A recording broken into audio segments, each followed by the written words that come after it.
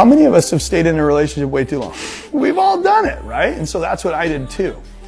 And to overcome that and to end that and to make sure that doesn't pass on, it's really important to understand who you are and what you're about and really be clear so that when you do match with a person and you do decide to get married, it's something that's you're lit up about, you're excited about, you're passionate about, not something that's like, oh, well, I'm not lonely anymore. This is great, right?